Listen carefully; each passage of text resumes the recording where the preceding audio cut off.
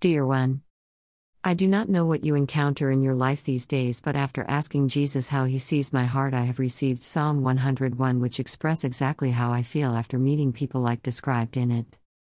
I will sing of mercy and judgment, unto thee, O Lord, will I sing. I will behave myself wisely in a perfect way. Oh, when wilt thou come unto me? I will walk within my house with a perfect heart. I will set no wicked thing before mine eyes. I hate the work of them that turn aside, it shall not cleave to me.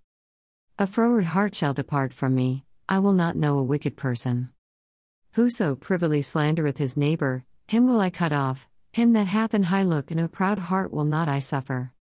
Mine eyes shall be upon the faithful of the land, that they may dwell with me. He that walketh in a perfect way, he shall serve me.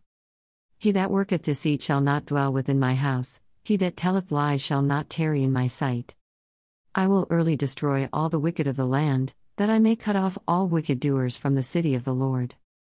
It's expressing exactly what my heart desire is, to continue to choose God's wisdom and God's righteousness, and to surround myself with people who fear God and chose to live in His righteousness. The rest have no place, and it's not wanted in my heart and my life.